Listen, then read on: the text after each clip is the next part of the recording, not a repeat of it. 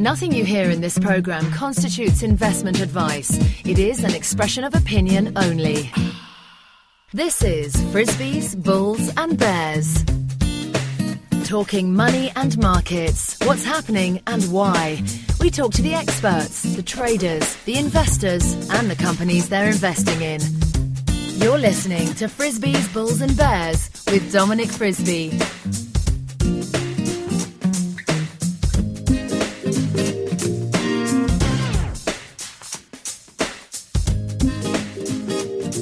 Hello and welcome to Frisbees, Bulls and Bears with me, Dominic Frisby.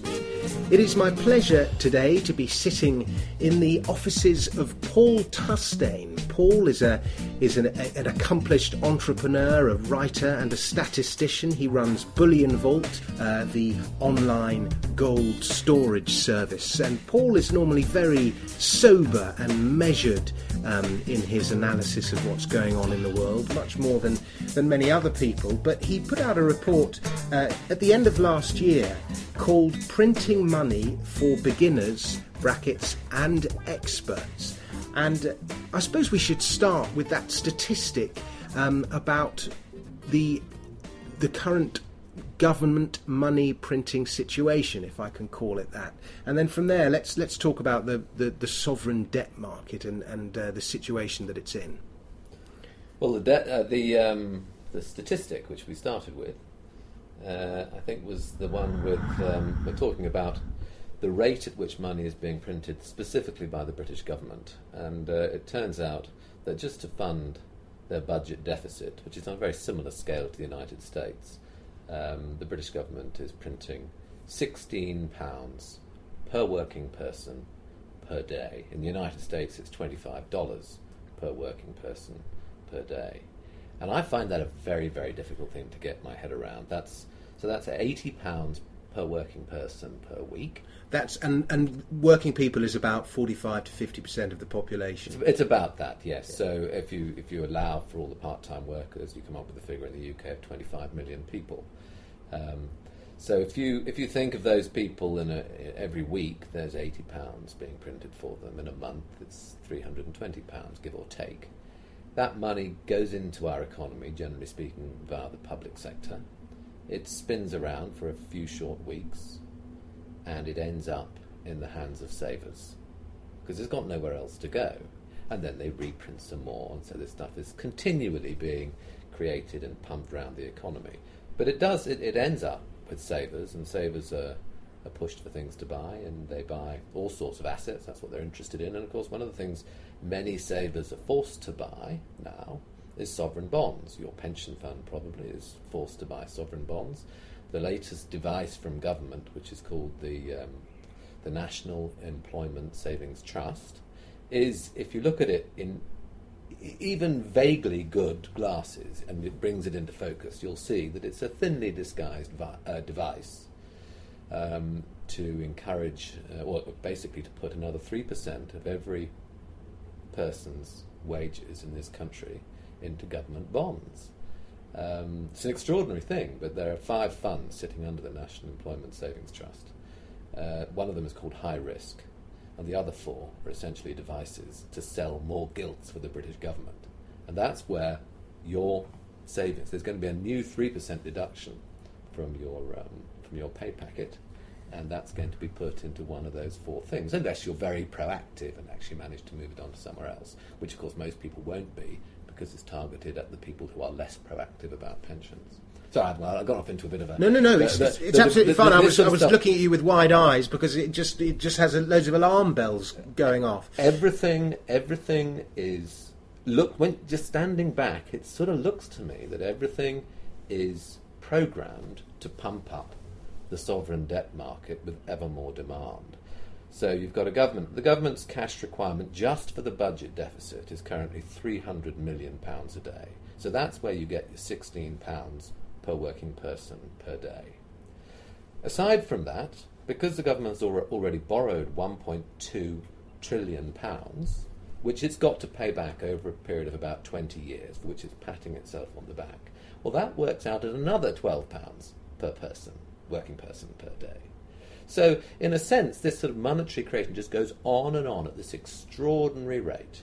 If the government finds it difficult to fund itself at this rate, which is now about £550 million a day, if it finds it difficult to get that funding, what we're starting to look at is a potential hyperinflationary scenario. Why would you lend? I don't understand why anybody lends money to the government. I really don't. I mean, all crises, all these financial crises, seem to have at their heart a major sovereign default, one after the other. They have that. They always seem to have a sort of hyperinflationary blow-off at the end.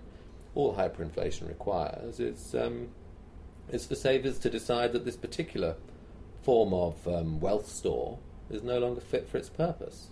And if you've got the guys who control the printing press with a debt of £1.2 trillion and the requirement to either print somewhere, call it, I don't know, if you take a mixture of the debt and the deficit, it's going to come around somewhere around £25 per day, then it seems to me, we're all skating on very thin ice. I once wrote an article for Money Week that the bit that I wrote, this particular bit was cut, but I put forward the notion that buying government bonds is actually an immoral investment. I put forward, you hear about ethical investments, but you never hear about government bonds being considered unethical. But I think in many ways they are, because of what governments do with the money. Strangely, I would have no problem on the ethics of any sort of borrowing which was predicated on building capital infrastructure. So where you spend money in order to save money in the future, that's a legitimate form of expense. Why would we go on spending, let's say, £500 a week if by buying a machine we could get the same job done for £200 a week? So we borrow the money to buy the machine. That all makes perfect sense to me. And it's the same with government borrowing. If the government's borrowing to build infrastructure like roads, which is going to pay us back through a more efficient economy in the future, do you know what? I'm happy with that. But I'm less happy when they're borrowing to pour it into a very deep hole of ongoing expenses. I'm going to throw a statistic at you, Paul, and if it throws you, we'll move on to the next question. But we recently had a guest on here, Ben Dyson, who argues that 97% of money that is created not by government, but by banks. Is that a statistic you've ever come across? And if so, how does it tie in with your money printing scenario that you've just described? Well, that's a very interesting point, because the article I wrote about last year certainly points the finger at banks who create money. So it's all about, it is banks that create money. It's not government that creates money. It's banks that create money. And actually it's sort of legitimate in a funny way. If I had a property portfolio worth £10 million and I'd paid everything up and I was completely flat at the bank. Yeah. And I then had a business idea which needed £1 million of finance, and I went to the bank. So currently there's no money in existence at all. I've spent my money. I've got my £10 million property portfolio. I go to the bank and I say, brilliant business idea. I'd like to borrow £1 million to set it up. I'm going to give you as collateral my £10 million property portfolio. Now, I think the bank's being smart when it lends me that money. It might take a view on the quality of my business proposition, but I think it's being quite smart when it lends me that money at 3 or 5 or 7 or whatever it is percent. The key thing about money creation in a privately oriented economy is that it should be up to the bank and the borrower as to whether or not that money should be lent, and the key criteria for allowing it should be the quality of the collateral. That's absolutely essential. If I have that collateral, I'm not sure that there's any real harm in creating money for that purpose, because all money is really doing here, money is operating as an exchangeable form of wealth. So if we start with wealth, which in this example I gave you was property portfolio, and then we convert some of it into money, which is just credit on a bank account, then that's actually okay. If you follow what my article did, the one you very kindly mentioned earlier on, It followed the bookkeeping through from money creation to how that money filters its way round to the central bank. And when the central banks got it, in the old-fashioned world, the central bank would have been in position to close down the bank that lent that money if it wasn't able to repay it to the central bank. Now, that bank that lent the money is perfectly able to pay the money back, provided my collateral was sound, because it can force me to sell my collateral. Yeah. Now, that sort of money creation is the natural sort of oscillation between paid-up property and collateralized property. It happens as a result of businessmen saying, I want to put my paid-up property back into circulation. That's private money creation, and as far as I can work out, that's actually legitimate. It's not government creating money, it's private banks creating money, converting property into money. It means that money is related to actual tangible assets and existing and savers, basically. Absolutely. Money is related to property. So you have property, you can convert some of that with the help of a bank into an exchangeable form of wealth with which you can undertake projects such as businesses and other things. Some of us like to hold all our property in fully paid up houses or gold bars. Yeah. We like all sorts of different things. But sometimes we want to actually get economically active, and an exchangeable form of wealth is a sensible thing to do it with, and the enablers of that appear to be the banks. But not all money is created in such a legitimate way. And this is the problem. So what happens is, I think this system works well, private money creation works well through the banks until you get to the stage where the central bank will not close down an egregious money creator. So if you look at a business like the Royal Bank of Scotland 5 years ago, their balance sheet, they had the biggest balance sheet of any bank in the world, of any company in the world. Their balance sheet was over £1 trillion, so it was as big as the British economy. What that effectively means is that hundreds of private individuals all over the place were building properties in Ireland or wherever it might be, or places that had these property booms. Hundreds of people were going there and saying to the Royal Bank of Scotland, lend me the money, I'll give you some collateral, it'll be these buildings that I'm putting up. And so the balance sheet expanded as this money was created. Now that all works very well as long as the houses that were put up could be sold to redeem to the Royal Bank of Scotland and thence back through the clearing system to the Bank of England the huge overdraft, which as a result of all this money creation, the Royal Bank of Scotland had created for themselves at the Bank of England. Because what happens is, you give all this money to people to go and build houses, they go shopping, that debt gets passed through the banking system, it's all a call on the Royal Bank of Scotland, but these days we have a central bank which just will not shut down any private banking institution. So that creates a system where anyone can just create money with impunity. I mean, I think that's actually what they want, isn't it? Well, I think you're right. I think, I mean, it's a political corruption of a perfectly satisfactory private business arrangement. So, in the old days, when the central bank would have wandered into one of our commercial banks and said, "Sorry, you owe us £500 million. You can't pay. We're shutting you down. We're liquidating your portfolio of assets because we need to be paid back." Now that was a very, very strong controlling force on the last generation's Royal Bank of Scotland, but it's not there anymore. So and this is the difficulty. So if the political will to shut banks has evaporated, then the banks can go on extending their balance sheets indefinitely. So you end up with a situation where the Bank of England will have an enormous balance. I'm sure you've seen the stats.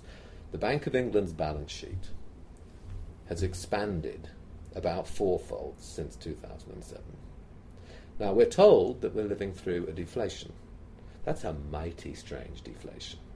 The Bank of England's balance sheet has expanded fourfold since this deflationary period started. Now, what that really means is the Bank of England is not prepared to shut down the banks that have overdrawn their resources with the Bank of England. So instead of having a balanced book, what the Bank of England has is a few successful banks who've got a big credit balance, which the Bank of England owes to them, and then a few unsuccessful banks where the Bank of England has become a massive depositor. Its money is at those banks, and then with a huge bucket of collateral, which those banks owe back to the Bank of England. And now we're back to go full circle. What is that collateral? Where has it come from? That collateral, more and more, is tick the regulatory box collateral that's issued by the government in order that the Royal Bank of Scotland or whomever can present this collateral to whoever they owe large amounts of money to. And the regulator goes to, that's Bank of England, that's sovereign debt. We'll give that a big tick in the regulatory box and we'll accept it. I understand that the Bank of England is buying something like 50% now of government debt. And I looked at some numbers the other day, and I think the Bank of England now owns something like 35% of all government debt, as well as I said, buying 50% of new government debt. When does all this unravel? I know, for example, if I ask you what the gold price is going to do next week, you never answer. You're always cagey about timing, and timing is the big secret. But you suggest in your piece that we might see some kind of unravelling perhaps in 2014 due to something that's going to take place in 2015. Why don't you explain that to us? Well, first in terms of general forecasts, so I'm just going to. It's the general point. Yeah. If you ask me, most people when they're asked for a target price for gold at the end of the year or silver or whatever else may be, they say a number, and to me it seems a strange way of going about some sort of analysis of the future. There's a whole range of possibilities for everything we do, and we have probabilities in different ranges. So that's why I find it very difficult and very pointless to say the target is this, my price in a month's time is going to be that. On that score, there's timing is very difficult. I would rather say, I mentioned hyperinflation previously, I believe that there might be as much as a 25% chance of a hyperinflation in sterling within the next 10 years. We're one of a very, very small number of currencies that hasn't experienced a hyperinflation in the last 250 years, but I do think we're going down the sort of route which increases the risk. Do I say we're going to have a hyperinflation? No, I don't. Do I think the probability is greater than half? No, I think it probably isn't. But do I think it's getting up there? Yeah, 25 to 30%, that may well be true. If it's a 25 to 30% chance of a hyperinflation in 10 years, then a large number of people need to think very carefully about what the current value of a pound is. Because if you put that into your spreadsheets to say it's got a 25% chance of being worth nothing in 10 years, then its net present value is massively less than you might otherwise think. Now, second part of your question, hadn't forgotten it, was about the Bank for International Settlements. What struck me as I was reading the Bank for International Settlements annual report was that... Why don't you explain what the Bank of International Settlements is? Well, the BIS is an international organisation. It's one of the oldest. It sort of sits in parallel with the International Monetary Fund. And the easiest way to think of it is that it's the central bank's central bank. So it basically sits above all the currencies, and it holds baskets of various different piles of currency. And it allows other central banks, so for example, it would allow the German central bank, because they're large exporters to the British, cars and the like. So the Germans aggregate large balances of sterling, for example, at the Bank of England, and they can then transmit that off to the Bank for International Settlements. They could choose to have their sterling banked at the BIS if they chose to. So it enables all the central banks to have a bank for all these different currencies. That's sort of what it does.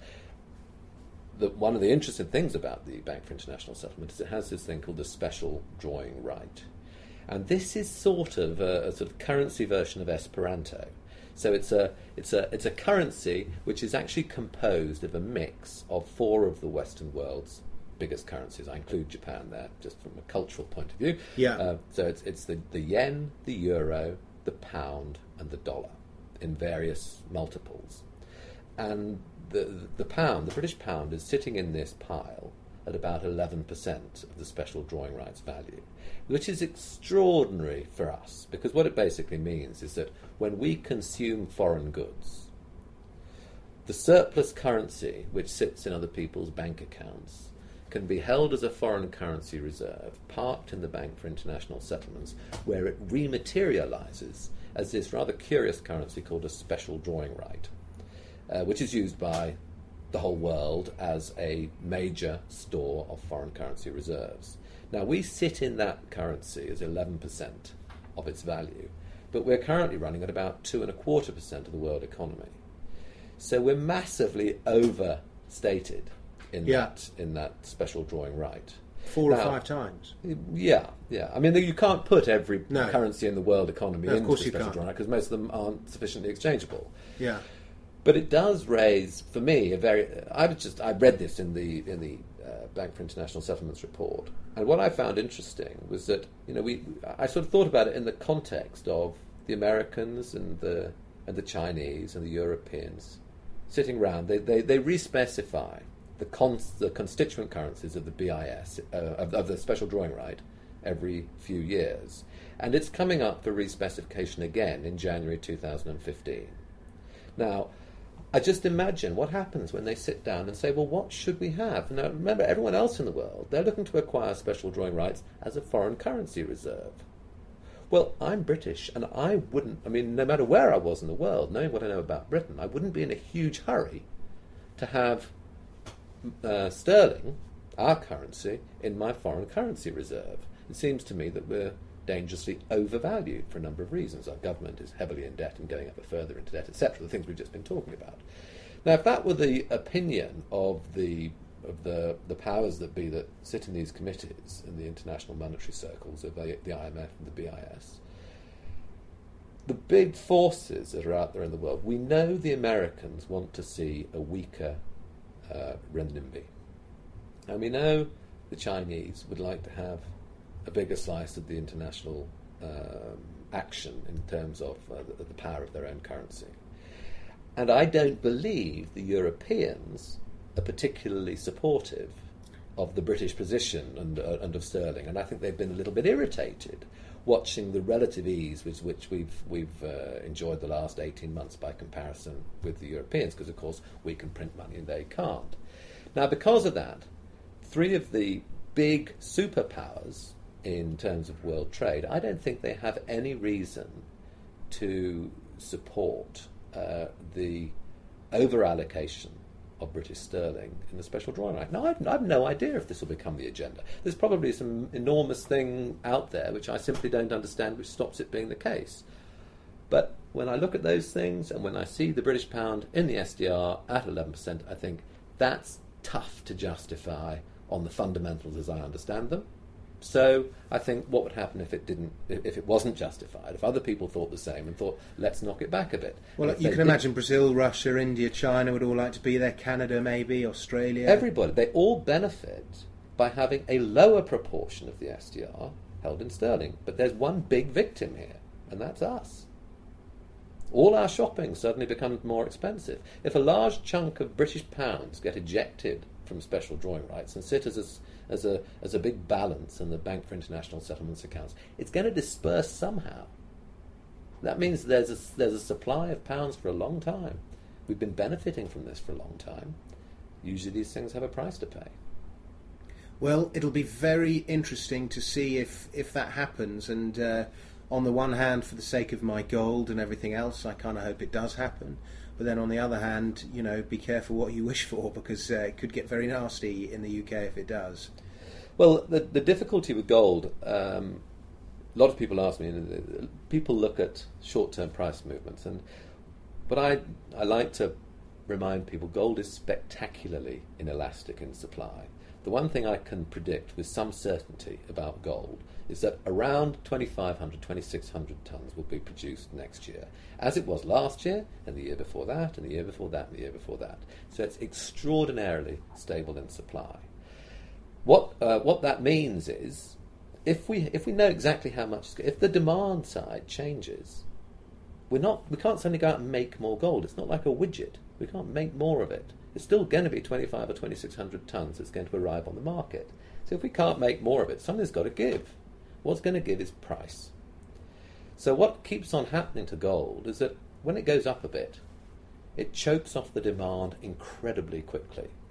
When people are seeing gold go up 5, 6, 8%, they think, oh, I've missed it, so they won't buy it. And so what we see here at Bullion Vault is we see a surprisingly stable demand. The numbers of customers that are arriving are the same when it's quiet as when it's busy. Now, I'm overstating it, but they don't change as much as you would expect. You might think that when gold goes through the roof, we'd be picking up, 500 clients a day. Well, we're not. What happens is when gold goes through the roof, that price spike chokes off demand. So you've got to realise that, to see that the result of that is when gold starts moving quickly, an awful lot of people are going to get left behind. Very interesting. On that note, Paul, I think we're going to draw today's interview to a close. I want to thank you very much for your time.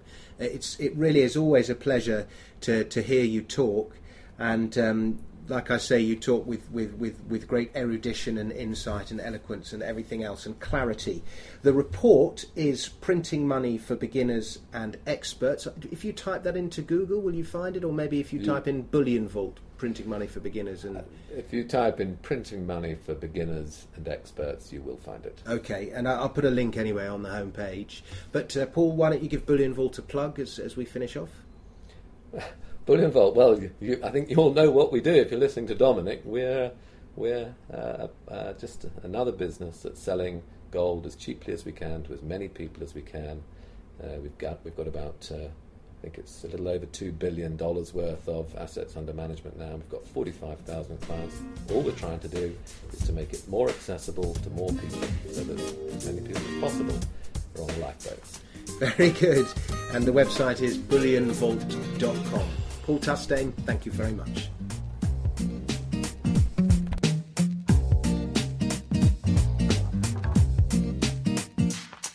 Frisbee's Bulls and Bears is presented and produced by Dominic Frisby. To discuss the markets and have your say, why not visit our forum at globaledgeinvestors.com. That's globaledgeinvestors.com. To join our mailing list so you can be updated as soon as a new show is posted, please email info@dominicfrisby.net or simply subscribe through iTunes.